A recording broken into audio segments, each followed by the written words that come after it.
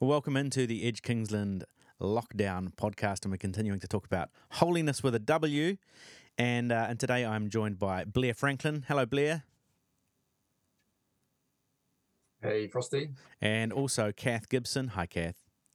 Ta-da. And what we're doing today is we're going to talk about generosity in the context of the overall way in which we've been unfolding this idea of wholeness or holiness, shaping up this life of really asking the question, what does it look like to be human beings in the image of God, flourishing and living these whole lives? And we've spent some time talking about kind of what it is to be us, navigating our own complex lives. But we've also been trying to open ourselves outward as well and think about the fact that integral to what it means to be human is to also be connected and interconnected with God, with others, with self, and with creation. And so last time we talked about manaakitanga and this idea of the duty of care that we have toward one another in community. And today we're kind of continuing on that theme by talking about generosity. Again, looking at the way in which really our orientation outward toward the world and toward others is actually connected to our own wholeness and also to the wholeness of those that we live in community with. So that's kind of what we're talking about today. And so, Blair, I'm going to start with you and really ask the question why you think generosity matters for you. Generosity matters for me.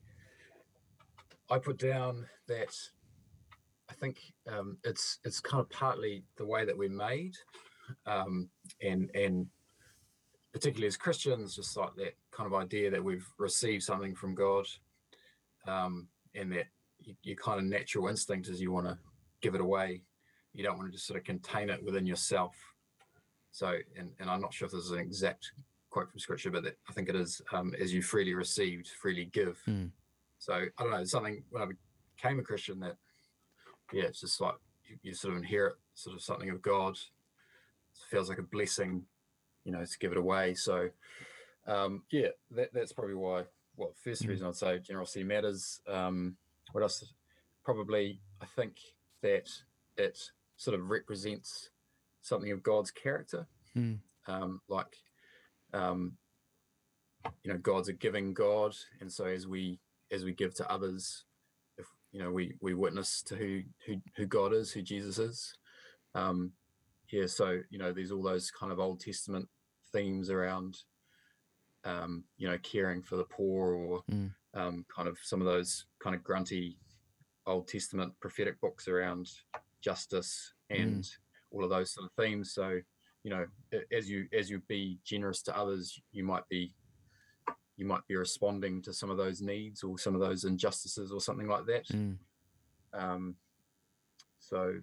That's a couple of things. Yeah, it's really cool, actually. I think for a lot of people, when they think about generosity, they don't think Old Testament kind of social justice prophets. You know what I mean? Like those kind of calls to justice, but actually, as you're just mentioning, that generosity or the lack of generosity is tied into a lot of those sort of stories and the challenges that those prophets were bringing. And you talk about it kind of being a natural instinct in terms of your faith. Is that something you experienced when you came to faith, that you felt this kind of natural response toward being generous? Yeah, I do. Just sort of like, wow, this is awesome. Yeah. And I mean, probably firstly, it was more in sharing my faith. At the time, I was a university student. I wasn't exactly rolling in it. So it wasn't sort of a financial thing hugely, but it was more just a generosity of spirit towards others, and just sort of previously to that point in my life, I'd been very self-focused. I think so. All of a sudden, it was like this Holy Spirit was like wanting to help others, or definitely it did sort of correspond with becoming a Christian for me. I'm not saying I didn't think of others before that entirely, but it certainly increased a lot. Yeah, and I think that's Christianity at its best, right? Is when it kind of hits people's lives and actually reorients the way they see the world and see others and orients them outward in that kind of way. In terms of that kind of natural instinct that you feel, do you feel that though that we live in are there social pressures, social realities in society at the moment that quite easily sort of suppress or stifle that tendency or that desire to be generous? Could you speak to that for a moment? Yeah, well, I could probably speak to it for about an hour, to be honest. But I mean, well, so my life now, I'm sort of like quintessential, married with 2.5 kids and a white picket fence. Yeah. Although it's actually a black picket fence. Okay. But yeah. So you live on the wild side. Yeah, I live on the wild side. So, what happened to all that generosity? No. But yeah, in this stage of my life, I mean, you hear the expression "keeping up with the Joneses" as sort of an expression which, you're living in this suburb, which is okay, but the suburb next door is slightly nicer, and you get a slightly better view over there, and it's a strange thing, but there is a sort of a subtle pressure, whether it's around, I don't know, the area that you want your kids to grow up in, or which I may say be a perfectly valid thing.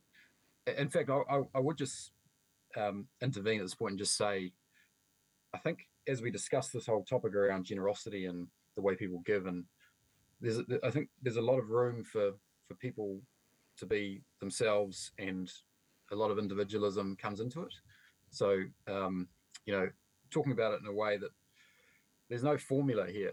So everyone will express this stuff differently. Anyway, but putting that aside, so this whole thing of wanting perhaps something slightly more than what you have currently, but the silly thing about it is what you have currently may be perfectly adequate. And so that's the assessment you've got to make. It's like, well, actually, I live in a really nice house. I mean, Frosty and I were just talking about before we came in here that I've got an office where I can work in downstairs, which has been hugely helpful during lockdown. And we sort of purposely built the house to have an office space, and that's just awesome.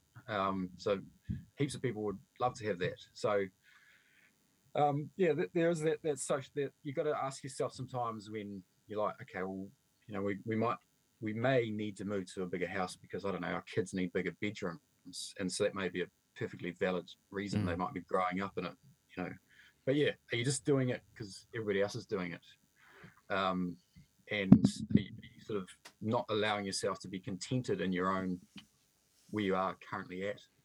But yeah, I mean, so that's one angle of it. I mean, capitalism, we live in a, this is where I was saying, talk about this for ages, but capitalism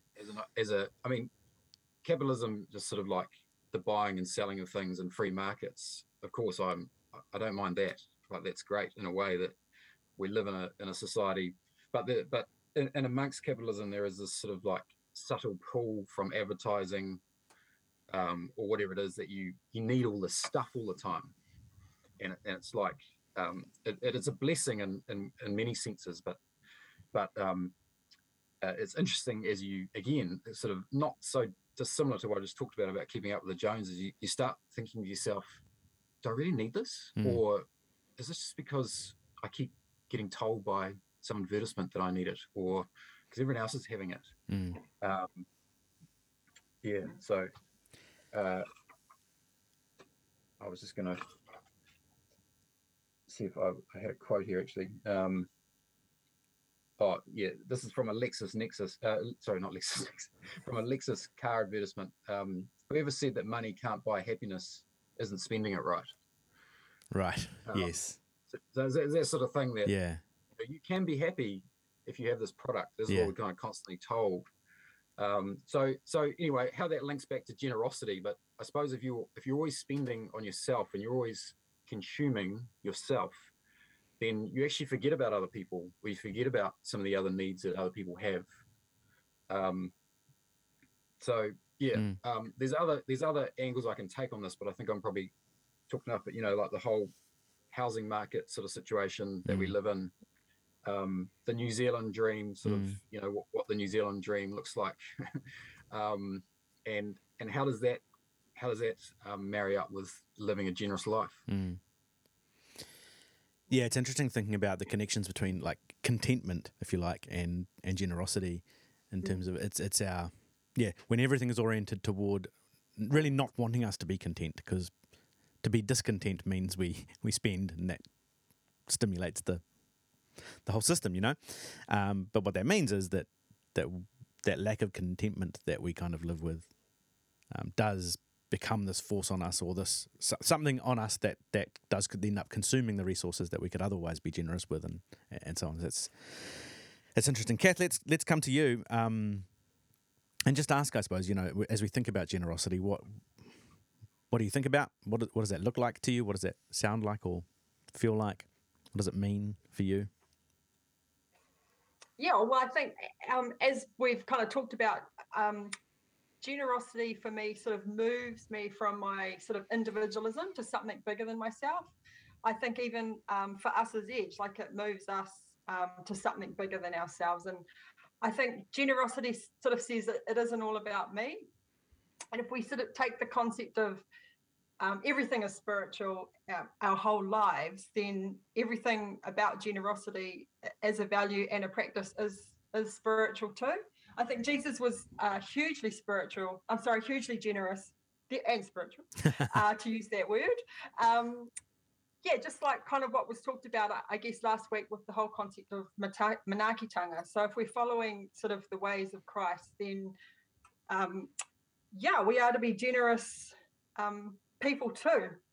And I think also just kind of one other thing, I think sometimes we can use stories in the Bible or passages in the Bible to talk about generosity in terms of finances. And I think finances is definitely one part and an important part. But I think sometimes it's good to expand that a little bit further and sort of open up the idea of, or the word generosity to include other things like words, like spoken, like being generous with our words, written or spoken, or being generous with our time towards something or to doing something with our care. I think opening up generosity as a spiritual practice, as a value, is part of what it means for us to be human. Yeah, and like Blair was talking about when he first, when he was a university student and wasn't flush. I remember those days. I remember my my $10 for spending, and carrying that $10 around and thinking, what's that $10 going to go on this week or whatever it was, because my accommodation supplement, et cetera. You're managing all of those things when we're at uni. So I resemble those remarks, Blair.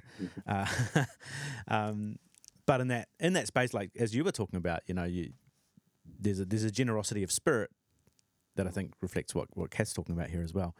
That isn't only related or specifically related to money. Money becomes one of the ways, because it's such a central feature of all of our lives, I suppose. Becomes one of the ways that we express generosity, but certainly not the limit. That's not what generosity means as such. Becomes one of the ways in which we can demonstrate that, especially those with the means to do so.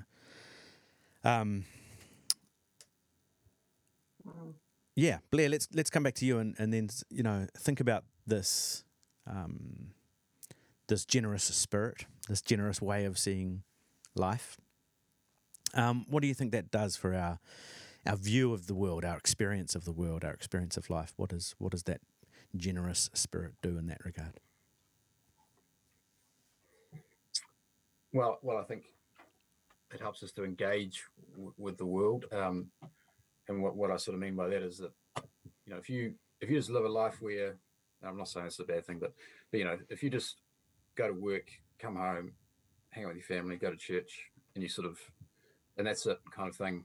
Well, you may have a heart for the people you work with, which I do as well, I may say, but there's sort of an element of society where there might be bigger needs out there, but if we don't sort of engage with that, we can kind of forget that it's almost there. So you asked me what does being generous, how does that shape my view of the world? Or but yeah, just by being in the world and perhaps going towards some of the needs that I see, or it grows my empathy. Like if I didn't go towards it, I would just forget about it. And so by actually going there and exposing myself to it, I'm like, wow, some people have really challenged lives, and it's not necessarily to do with just them making bad choices. It's things they've inherited or what have you.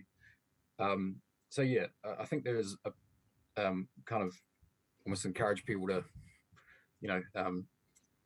to go out and have a look at some of the needs around them, and then by doing that, it might sort of grow your empathy for those situations. What else did I put down? Things.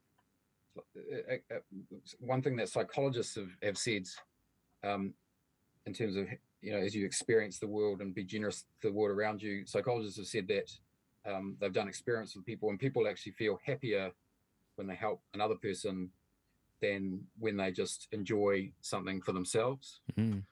So you might think watching all the movies in the world that you love is going to bring you maximum happiness, and I'm sure it would bring you a lot of happiness. But yeah, these psychologists have shown that people who actually go and, I don't know, give $20 to someone else, that they get a higher sense of satisfaction out of doing that.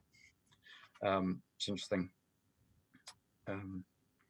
Yeah, so probably well, I suppose the other point to say as well is just that you are potentially being genuinely helpful to others, as you try and be generous towards other people. Like there's actually needs that are going to be met, and potentially in people that are in vulnerable situations.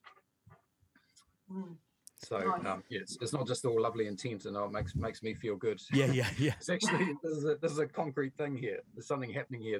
You might actually be able to change, some of the, as I said at the beginning, injustices or people's outcomes or what have you. So Yeah, nice.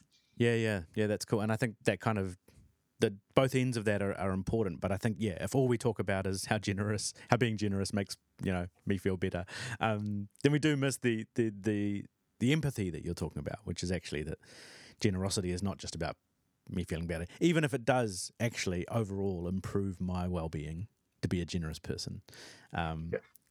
Yes, there's a generosity of spirit that says that's probably not the only thing I should be thinking about. Is this improving my overall well-being? But it's this extension of the meeting of real needs, the righting of injustice.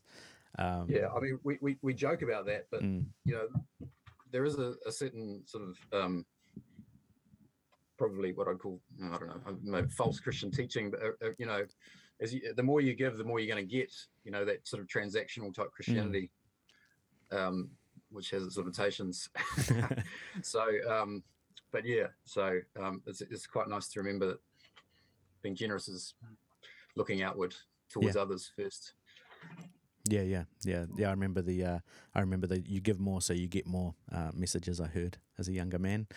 And I think it's even interesting to be talking about this as a faith community, because it's such an important facet of our lives. But I think sometimes, and this is across the whole history of the church. The Middle Ages was pretty well known for using stuff like this to essentially, get the stuff from the people for the church. And so there's this inherent tension, I think, whenever faith communities try to have these conversations about either you just go with that and you're like, give it all to us, or you have to engage in the healthy tension of actually how do we talk about healthy ways of being generous as a community, in ways that are important, but without the church itself being another example of that kind of narcissistic thing that just is all about itself, and yet very real needs within even the community of faith.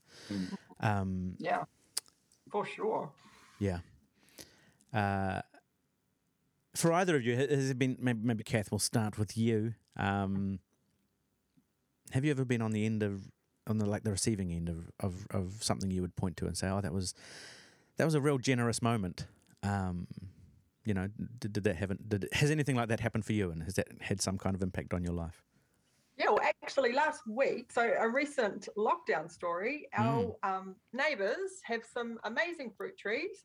And when we're not in lockdown, they often there's a knock at the door, and they've got a little grandson, and he would kind of be standing there with a bag of fruit, and we have a bit of a chat and say thanks, and then he kind of runs off, or they'll kind of hand us a bag of fruit over the over the fence or something like that. And the other day, sitting down at the bottom of our driveway was this brown bag, and in the brown bag there was a whole bunch of avocados, because they've actually got the most amazing, biggest avocado tree I've ever seen in some backyard. Yeah, and I was like, oh, that is so cool. Like, even in lockdown, they are still figuring out ways that they can be generous towards us. Obviously in a level 3 way, so kind of leaving it in the driveway. But I think for me, it kind of invoked a sense of like, wow, or like, I want to do something for them, or how can we thank them, or even kind of taking that concept of kind of paying it forward, like, well, how can I be generous to someone else, or what can I kind of do? And I think for me, I think that just, as well, it's a really simple, small little story, it kind of came to mind because it's so recent, but I think it kind of highlights for me too that generosity can be contagious. It's just the sense of response that kind of came out of me was like, wow, what can I do now? Oh, that's so awesome. How can I be generous? We are in level 3, but what can I still do for someone? So it was really great. cool. It was great to eat some of their avocados. It's great. Anthropologist Rene Girard talks about this mimetic behavior that we exhibit as human beings, which might seem like a weird thing to say after a story about avocados, but essentially he talks about doesn't necessarily use the idea of contagiousness, but this idea that we do, when we experience something in someone else, we are much more likely to then want to do it ourselves. This kind of mirroring, like that's how we learn, even as little babies. Like we learn by mirroring off what we see in our parents. And so it talks about how that can be like a really negative thing. So when people are violent or stingy, or all those different things, then essentially that kind of escalates and escalates and escalates.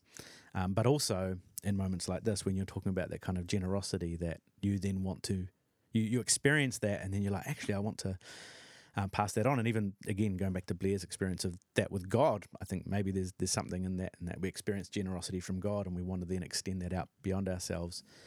That, again, at its best, I think our faith is cultivating the kind of escalation of the good, if you like. That as we become people in community who start to engage in these acts of generosity and empathy and all that kind of stuff, and instead of getting sucked into the kind of vortex of consuming as much as possible for ourselves, that actually starts to spiral and escalate, and we cultivate the growing and the spreading of generosity rather than of kind of scarcity and clinging on to stuff for ourselves. So I think that's kind of, anyway.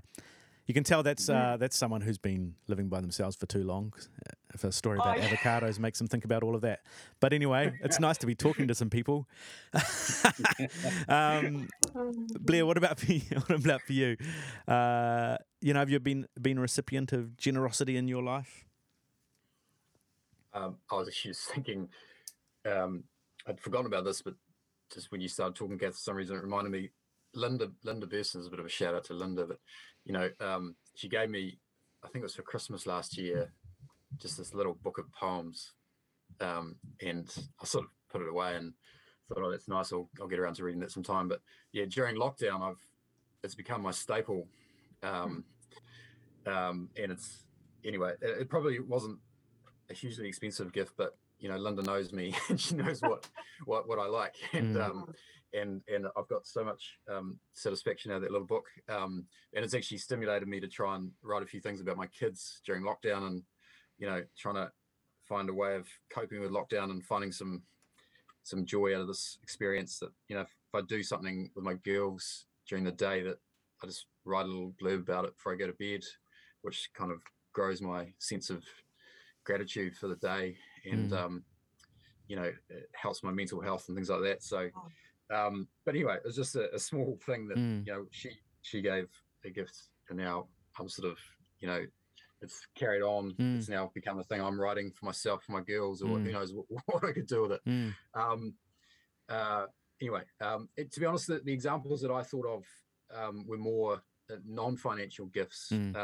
People that have made big sacrifices in their life, which I benefited from. Like, I had a lecturer at university called Charles Rickett, and he was like trained in law at, I can't remember if it was Cambridge or Oxford, but he was just like an amazing intellect, and he could have done anything. He could have gone to the bar in London and been in the sort of the top courts in England, but for some reason he decided that he wanted to be a teacher, because he wanted to impart what he knew to others. And even though financially, he made nowhere near as much money as what he could have, and he was the most incredible lecturer. Like, he gave me the confidence intellectually that I could do it. Expanded me amazingly. Even to this day, 20 years later, I'd still say that, he sort of gave me the confidence to think as a lawyer and all of that sort of stuff. But anyway, so which again ties back into what we talked about, that generosity is not just about money. It's about a whole lot of, it's about utilizing what you have actually for others. Just a practical thing that people, if they're listening to this, I thought you can do is, it's quite useful. Just maybe do a little inventory of all the things that you have. It could be talents, it could be education, experiences in life that are unique to you. Because we're often in the situation, quite often in life, you think, I don't really have that much to give sometimes, because I don't know, like for me at the moment, I've got my family and that takes so much of my time. And but yeah, sometimes if you do an inventory of what you do actually have, you realize there's more there than you think. And again, just a little shout out, something I struggled with for quite a bit of my Christian life, and I probably shouldn't have struggled with it, but like, we go back to university, and I actually did a property degree, as well as a law qualification. But because a lot of the Christian circles that I've been in haven't been particularly commercial, shall we say. So sometimes having a property degree, I always felt a little bit embarrassed about it almost. Or it was like, because that sort of that sort of sect of society or whatever, maybe considered to be quite commercial.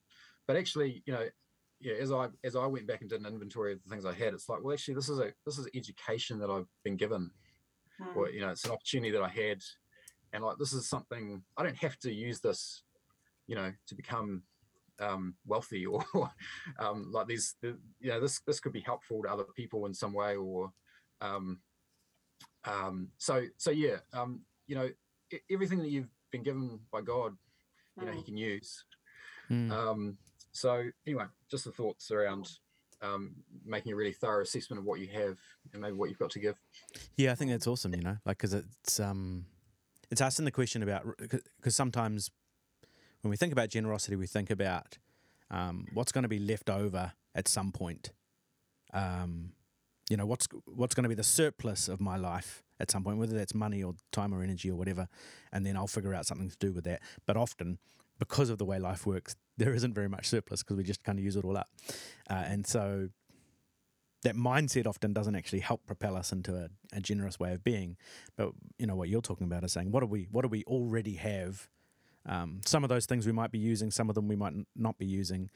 But how do we look at, all of the things that we already have? And I think you're right, that when we do that, we might be surprised at what pops up in our inventory that we sort of hadn't really valued before or thought too much about before. But it might be something that we don't want to use for ourselves, but when we start to think about it in terms of what things do I have that I could use for others, that opens up potentially a whole new set of interesting endeavors, Yeah, totally. Can I just jump in here Yeah. on a minute on that one, on the commercial kind of aspect that you were talking about, Blair? When I was in youth group, this is just kind of a shout out to business owners and businesses, really. When I was growing up in youth group back in the day, we had a couple in the church who owned their own business, and I think they basically funded our youth on the generosity of their finances in their business. They brought us vans, or us as in the church, but they brought vans, and we had all these kind of hoodie sweatshirts at a discounted price. And I don't know, just kind of looking back now, I'm like, wow, I think they were hugely generous, way more financially generous than I even thought about at the time. So just a shout out to businesses and business practice, actually, that is can have a huge financial benefit and generosity attached to it. Yeah, that's awesome. Yeah, that's cool. And again, I think the like you said earlier, Blair, rather than kind of one formula for what generosity looks like, it's actually, for all of us, it's going to look different depending on the kinds of lives that we live, the kind of gifts that we have, the kind of things that we, the place that we find ourselves. I remember, thinking about, I was thinking about my parents who, didn't have a lot. They had been hippies who got, saved into the old church situation.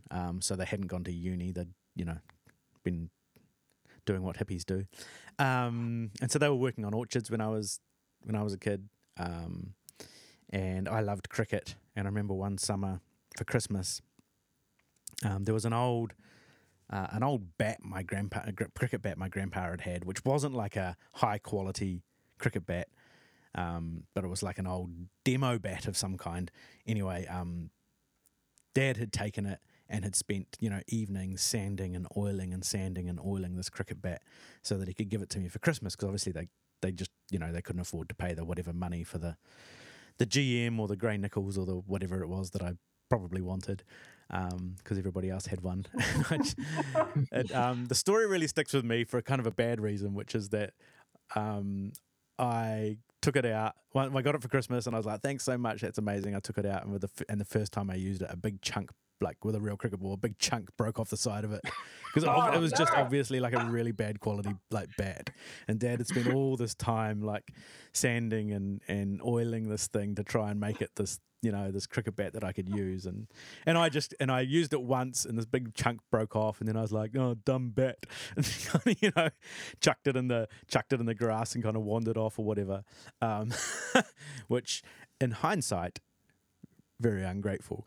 But it wasn't really until I was older. It wasn't probably until I was like 30 or something, I think, that I sort of remembered that story, and then I thought about Dad being out in that garage sanding and oiling that bat. And even though it kind of didn't turn out, I was kind of struck by how, what kind of a generous act that was of him, and how kind of gutted he must have been when I sort of broke the bat straight away.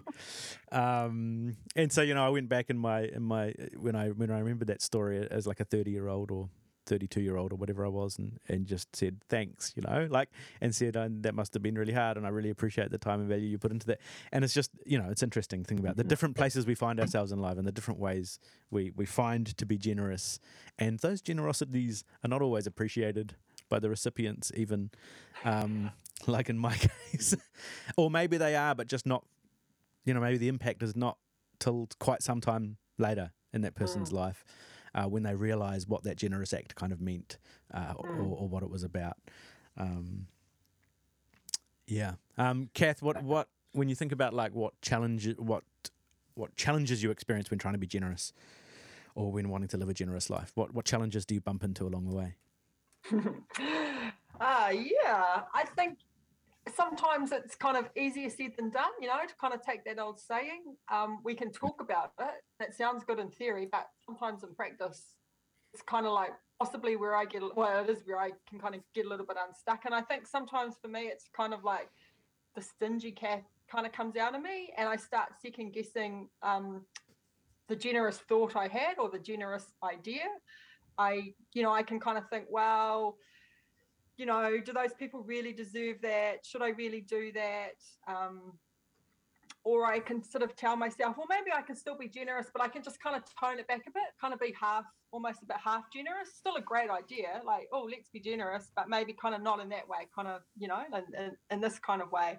That's kind of one thing. I think another thing too, and this is a bit of a reality check, but sometimes it's easy you can be generous if it's to a benefit to me.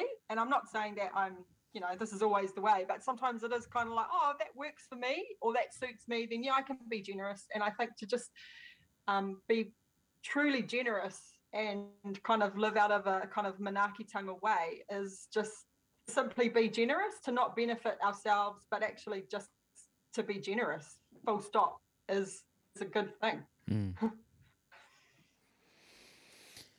Yeah, totally.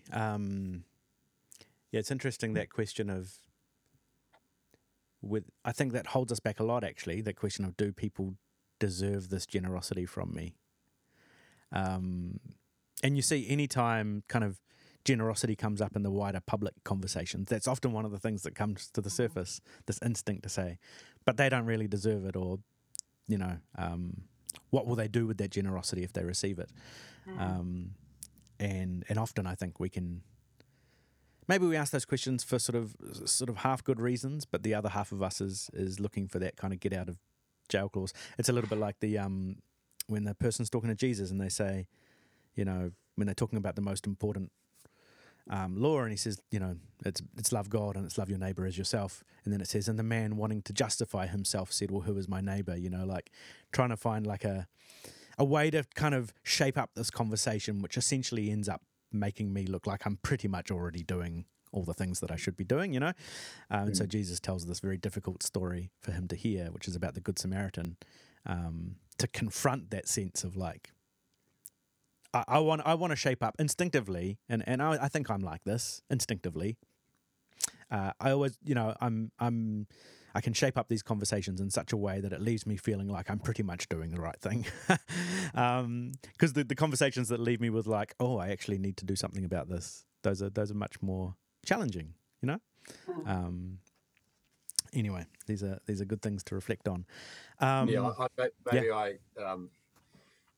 Maybe I shouldn't say this because it's a bit of a high bar, but one of just along those lines of, whenever you read in the Bible and you read the wealthy people, the wealthy people, blessed are the poor. You think, oh well, I'm poor. You don't see yourself as wealthy, but it's just interesting. Are those scriptures about people of great wealth?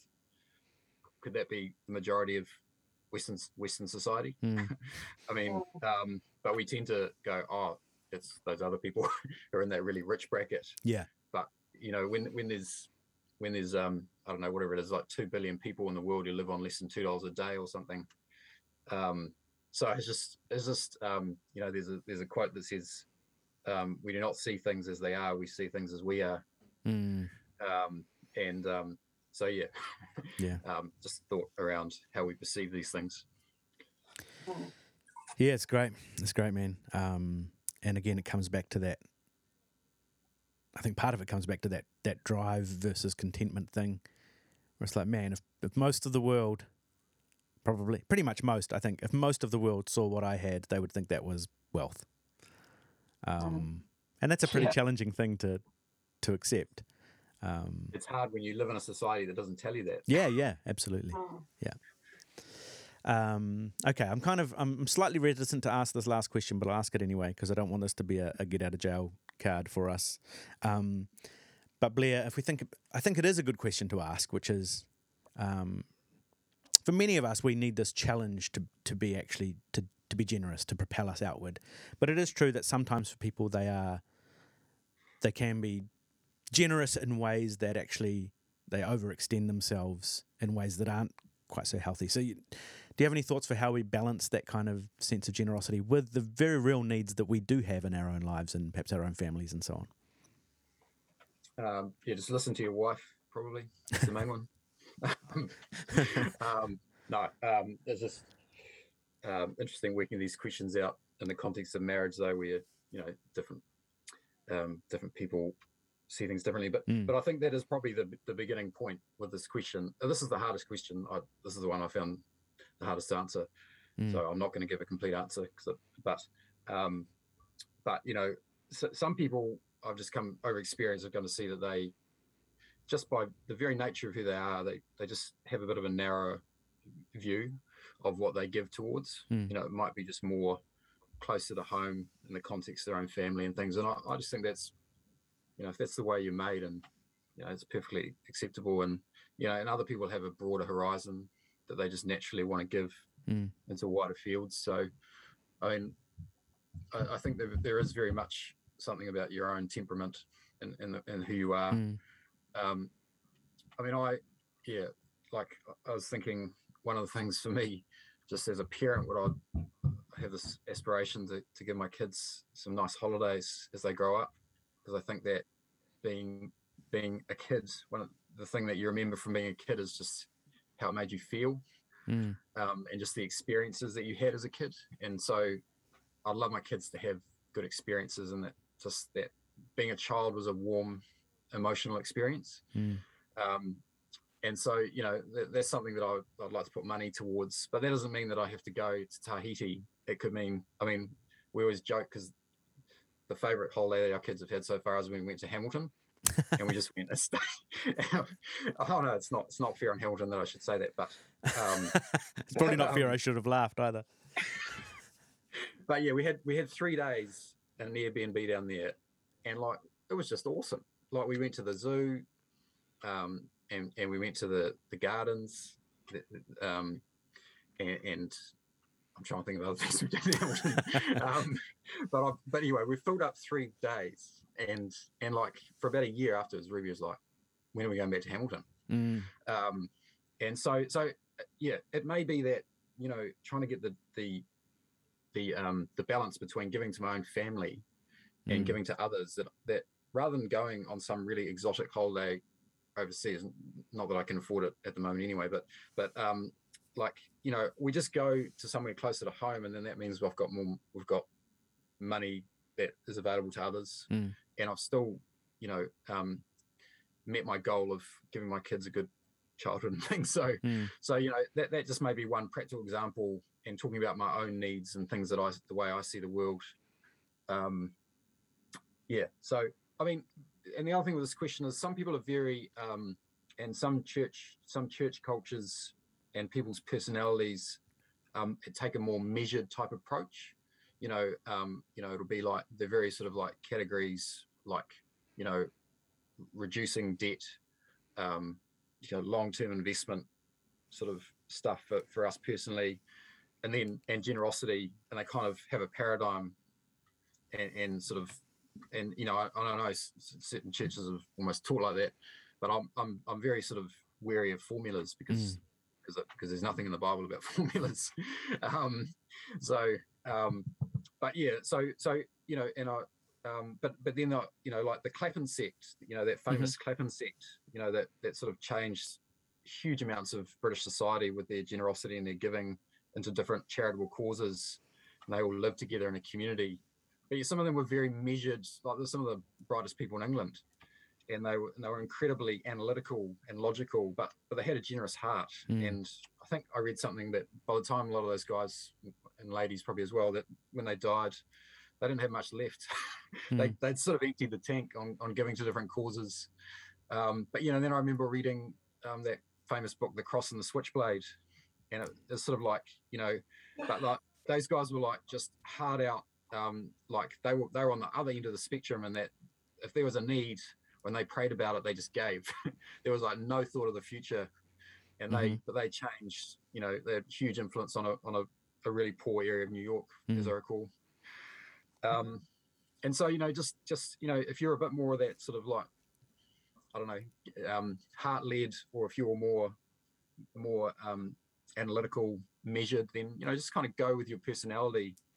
I've got on my wall something from CAP here, which has got reduction of debt, giving, asset accumulation. They're sort of trying to get you thinking along those lines. So I don't know. The other thing I had, again, just coming back to that theme that I originally talked about, like, you need to you need to be able to pay for all your needs. You need food, clothing, and shelter. But then beyond that, when you start getting into wants, I suppose that's when it gets a bit more difficult. You're sort of like, I could want this, and I could have this thing I want, but I could spend less on this and give it to others. But again, I come back to the thing with the advertising. Advertisers and marketing people, they're almost trying to turn wants into needs. They're trying to make us think that we need it. So just be really careful and be really thoughtful around, do I really need this, or is this just something I want? Because I've got another quote here, something I picked up somewhere. Yesterday's luxuries become today's needs and tomorrow's relics. So just be really thoughtful on your behavior around, is it good consumption or is it overconsumption, perhaps? But then the other, I don't know, I just had another thing down here, which I reckon is, I don't know, occasional splurges. You might live like very modestly a lot of the time, but does that mean you always have to live modestly? It's sort of like the, what is it, that lady that broke the alabaster perfume over Jesus, that kind of, I don't know, there's a different context, but like, okay, you might live really modestly and every now and then just, hey, you know what? We're going to go and treat ourselves to something nice. That you don't have to be always in one camp and not the other. Yeah, that's enough. That's cool, man. Awesome. Lots of good stuff to chew on, and I think even as we talk about all of this, I'm really struck by the kind of impact generosity has on the world. Like it has, it makes, it creates change where there wouldn't be change. It impacts people where that impact otherwise wouldn't be there. I think about us as a faith community, like as a church community, we are entirely reliant on like generosity to exist as a community. And so if there wasn't the generosity of the people within Edge who gave to it, Edge wouldn't really exist in the way that it can, And so generosity is actually causing things to be that otherwise wouldn't be. And I think that's kind of a really beautiful thing. And in that sense, it's when we reduce it down to a formula, we kind of minimize that or almost shallow it out. Whereas when we actually allow the dynamics of our real lives to interact with this idea, then there's kind of a richness and a meaning to it that I think's really important, Kath, do you want to finish us off with a thought? Yeah, just actually I've got kind of two questions that I was just thinking of when we were having this kōrero. So just kind of following on from what you've said, Michael, in terms of us as Edge and us being a faith community, two questions for us to think about as we kind of wrap up here is, what does generosity currently look like for us as Edge? And the second one is, what could generosity look like for us? How can we express generosity and manaakitanga? And just to finish off, sort of a bit of a prayer here in terms of generosity and what we've been talking about.